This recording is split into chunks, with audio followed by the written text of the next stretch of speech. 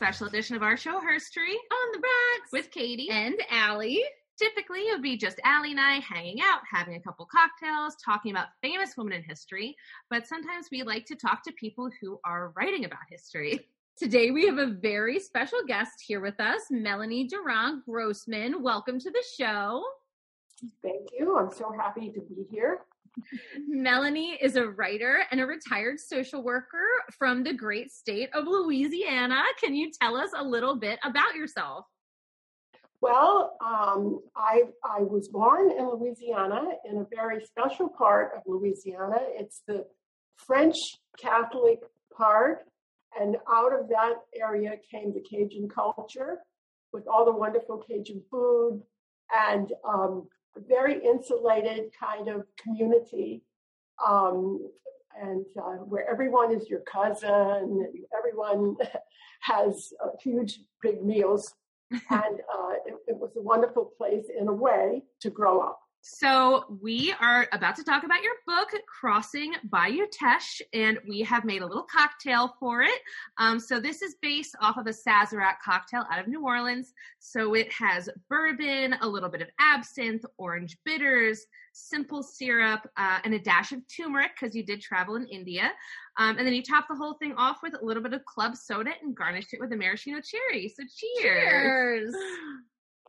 Sounds wonderful. Yum. You know, there's another Louisiana drink called the Hurricane. Yes, I have had that. It's delicious. So we want to start off by setting the scene for your book. Can you tell us where this is set and a little bit about your hometown? Okay, well, it actually starts out in my hometown when I was just 17 years old. Mm-hmm. And again, it's this very small town, and I went to a Catholic school and very kind of sheltered growing up, although in a way the Cajun culture was very wild and crazy. And we went to dances and had a lot of fun, but it was very insulated. And so that world is disappearing in a way. And I wrote it because I wanted my children and my grandchildren to know about the world I grew up in, which is very different from the world they are growing up in San Francisco. Yeah, I mean, I'm sure it's a totally different world. Yes, honestly, they kind of can't even believe it. Right, yeah. And it's interesting because this book is a memoir, correct? So yes, it's definitely a memoir. Yeah, it's about your life. And one of the things I love about it is that it's also kind of a love story because you said it starts off when you're 17 and that's when you meet your husband, correct? That's right. He was, it just so happened, actually, I was at the swimming pool.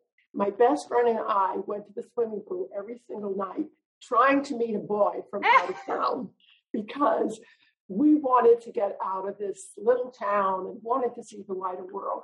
And you probably don't even know this, but in the 50s, a girl's pathway to leaving town and doing things was to meet a guy.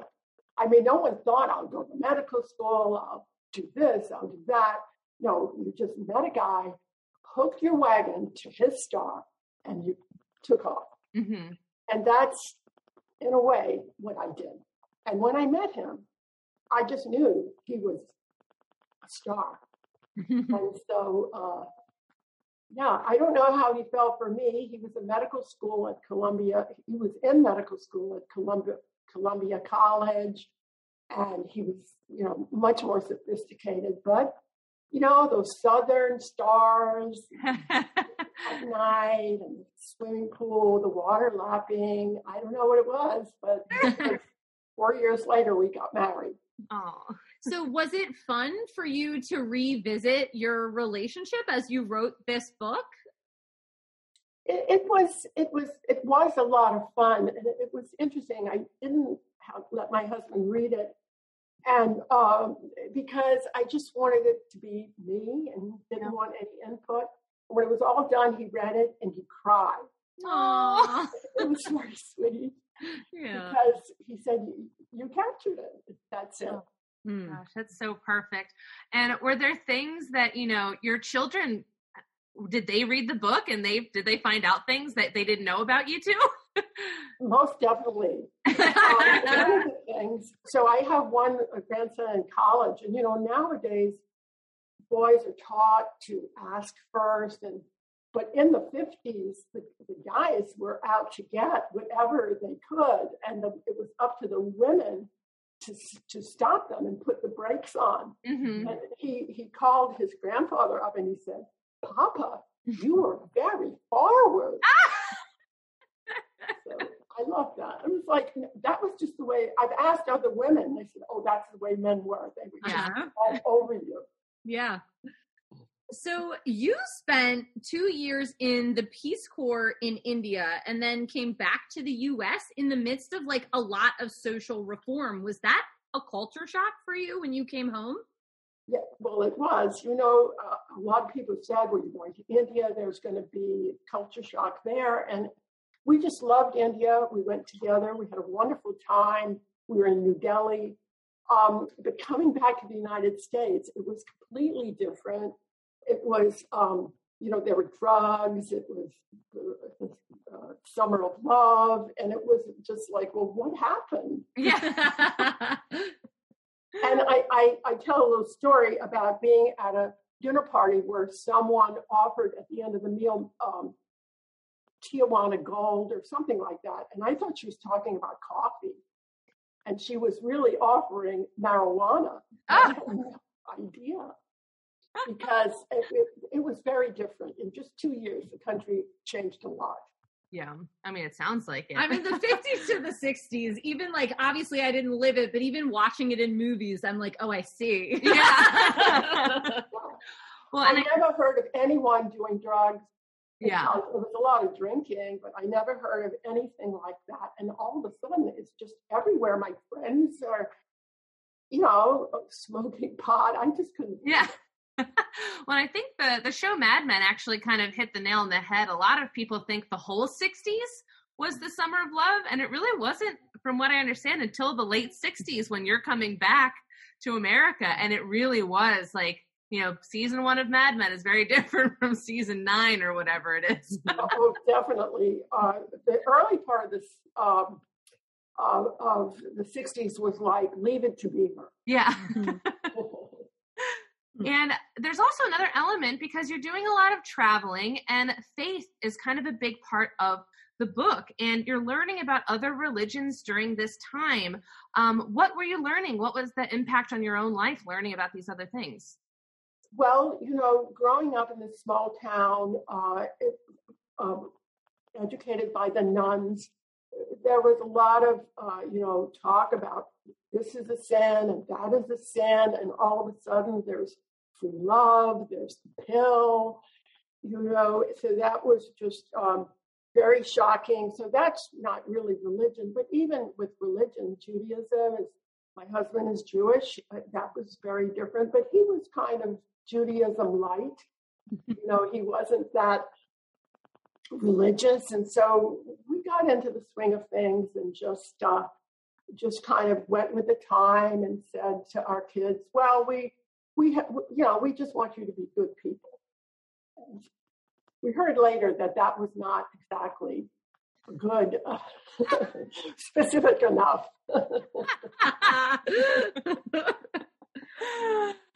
I mean, you did all these like incredible things in your life, and then you come home and you do the other incredible thing, which is settle down and become a wife and mother. And then you take this next stage, which is like going back to grad school and starting a career. How did you decide to make those shifts? Well, a lot of women were doing that at the time. Mm-hmm. So I do remember the first day when I first started, I took the subway into town, and there were all men on the platform. And over the 4 years, I did it part-time, more and more women were coming along. And by the end of 4 years, it was practically, as many women as men, going into work, going into school, that type of thing. So really saw it happen. But I guess I decided to do it because my husband was having a big career, which was lovely. And I just kind of felt invisible. And I love being a mother, but let me tell you, that's a very tough job. Mm-hmm. And so I just said, I want more than this. Yeah. I mean, I think that's a thing that, a lot of people can relate to is, life goes on and you can either stay in the same space or grow. And I think some people don't know that they can grow and change their life. Were there specific people who were really encouraging of you? Like, how did your husband feel about you going back to grad school and, taking this big step? He was very supportive. He knew that I wasn't happy being at home. It was difficult, and he knew that he wasn't going to help me. Yeah. So he was very supportive. But I did have a best friend, and I had met her in India in the Peace Corps. She was also the wife of a Peace Corps doc. And she came back to the United States, and she was a raving feminist. And she was such an inspiration. I never went as far as she went. Yeah. You read the book. She did a lot of things. But she was just an inspiration, and she was a wonderful mother. And she just, it was hard, but she just did it. And she changed her name back to her maiden name, unheard of. Yeah. And she just did a lot of things. And she's still in my life today. And she was a great, she's all through the book. Mm-hmm. Did you, while you were doing this, struggle with like the infamous mommy guilt? Like, I know, going to work is one of the things where it's like, that's my job is the kids. And then you get that feeling in your chest of like, I'm supposed to be with my babies. Did you have that like transition period? Totally. And honestly, I think it was worse because I even thought I was going to be a mother and I was going to be blissfully happy, and I wasn't. Mm-hmm. And so, and there were very few role models at the time. And so I still feel guilty today, actually, to be honest. I still feel like, I should have done this and I should have done that. And guilt. I learned also that I thought the only guilt in the world was Catholic guilt. There's Jewish guilt, there's Mormon guilt, there's so many kinds of guilt. We're just getting started. Environmental guilt. I think that's so true. And the thing that's interesting too is like, this is your life you're writing about, and there are a lot of different characters over time that come and go. And did your relationship to the people in your life kind of change as you were writing the book? Yes, of course. My relationship with my family changed because it was very hard for them to see me just, I just got on a plane and left. Mm-hmm. And to understand me, they just thought that this guy that I married was from Mars. I mean, he was a Northerner, he was Jewish. But they saw that I had made a lot of good decisions. And then the world has changed a lot. Mm-hmm. Are there any main themes that, like, when somebody sits down to read this, at any stage in their life, what are the main themes that you want them to take away as they sit? Like, what do you want them to relate to? I think I would like people to relate to the fact that there are many doors that open to us every single day, and we hesitate to walk through them. And I just want people to know that they should just take every opportunity, walk through every door, and wonderful things are on the other side. And things have a way. My other theme is expect a miracle. Yeah. I have so many miracles in my life. And if you'd have told me that I would have this life today, I wouldn't have believed it. But I made it happen. The people around me made it happen. The world changed. So I do believe in miracles. Yeah. Well, I also would love to know, did you have, there's a lot of people research for books that we talk to them about on the show because they're about historical figures and whatnot, but this is your own life. I mean, did you have journals that you went back to, and then did you have to kind of do a little bit of research about the times and places that you're writing about to get a little bit more context? I did a little bit of research, but honestly, it's a very personal story. Mm-hmm. And so I had a coach who helped me set time frames. He would give me goals by 2 weeks. I want you to have the 7th chapter done or whatever. And he said that think of it as a photo album and that each chapter is a photograph. And so I just started writing these photographs and saying, what was around me? What did I see? Right there, right in the moment. How did I feel? And so I tried to capture that. And by writing, little by little, the themes started to develop. And I saw that it did have, an arc to it and a theme. And it just came out of the story. Were there people in your life that were coming up to you like, please don't write about when I said X, Y, Z? Because I think that's people's biggest fear with writers is like, don't put this in your story. Well, I would say that I really didn't talk about the fact that I was writing this book. Okay. Mm-hmm. And honestly, I really talked a lot about my own thoughts, my own developments, what I went through. I really don't even have much about my children. I mean, that's their story. That's their private lives. And I didn't say that much about other people, my family. It's their private lives. So it really came out of a lot of my own feelings, and it's very personal. It's kind of like embarrassing sometimes because it shows how insecure I was or how, scared I was often. But it wasn't, it really is very much about me. Yeah. Mm-hmm. And were there moments in the book, were there pieces that you were writing that were easier or more difficult than other ones? Was there maybe some, like you're saying, photographs that were coming up and you're like, wow, I would really rather not revisit that? If there were any photographs like that, I just left them out. Yeah. But I did put a lot about my mother-in-law. She was a very strong personality. She was a fabulous, fabulous woman, but very different from me. And so that was part of the struggle to kind of, come into my own and say, all right, I know you're trying to help, but I have to do this my way. And so there was that evolution of just, coming, there were a lot of strong people in my life, and just my evolution in becoming myself. Yes, my husband says that I found my voice, and sometimes he says, I think sometimes just could you not say anything? Yeah. I was a very quiet and shy person. The other thing I wanted to say is I didn't write it chronologically.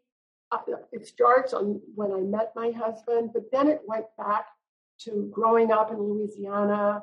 I had a horse, sort of a backyard horse, not anything fancy, and what that meant to me, riding through the fields, swimming across the bayous in Louisiana, high school, very Catholic, and then college. President Kennedy was assassinated while I was in college, and what that was like for me and for people around me.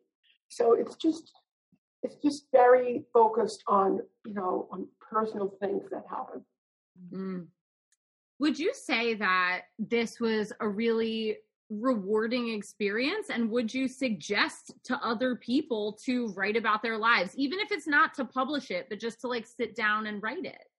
I definitely would. I think that it was, for me, a way of reviewing my life and putting it all together, it was healing. And, women have read my book and said that it was healing to them to see that we do evolve. And some people have read my book more than once. And I am even if no one ever read it, I would still be very happy. There was a lot of forgiveness in it. I forgave, the silly squabbles I had with my mother. I've even forgiven my mother-in-law. She was amazing. She was a wonderful person. So it healed me. Yeah. Well, I think that's wonderful. And I think it really comes through in the book. And I can't wait for our listeners to go out and read it and buy it and get a sense for what, this Cajun culture and the Bayou Teche, which I didn't know. Didn't know that was a place. So we're so excited. It's on Amazon. It's on Amazon. Yay! Okay, perfect. So you can buy it on Amazon. Do you have a website or anything where people can find you?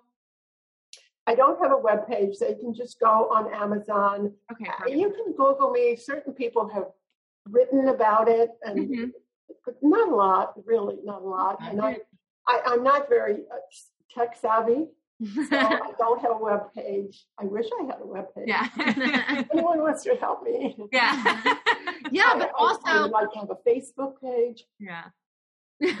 Also, if you want to buy it from a local bookstore and they don't have it, a great way to do that is just call and request it. Because some people don't always like to order from, the big Amazon. So if you're one of those passionate people, if you call and request it, they will have it sent there. And then that puts the word out. Yeah, they get part of it. Yeah, I wasn't on Amazon for over a year, but people kept saying, isn't it?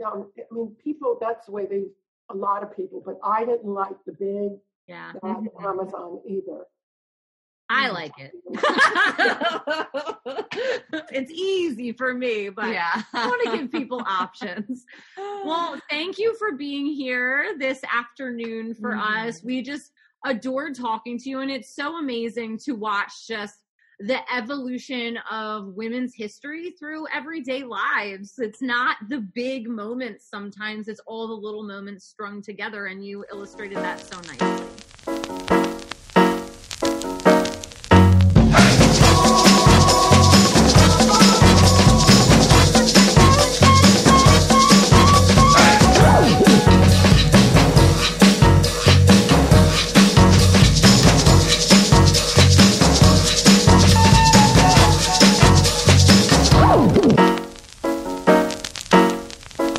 You've been listening to Her Story on the Rocks. We are independently produced by 1986 Entertainment and proudly recorded in Baltimore, Maryland. If there's a woman in history you would like us to cover, you can email us at herstoryontheRocks@gmail.com. You can also message us on Twitter or Instagram. We post all of our cocktail recipes on Tuesdays so that you can go get all the supplies you need and drink along with us. See you next week. Bye.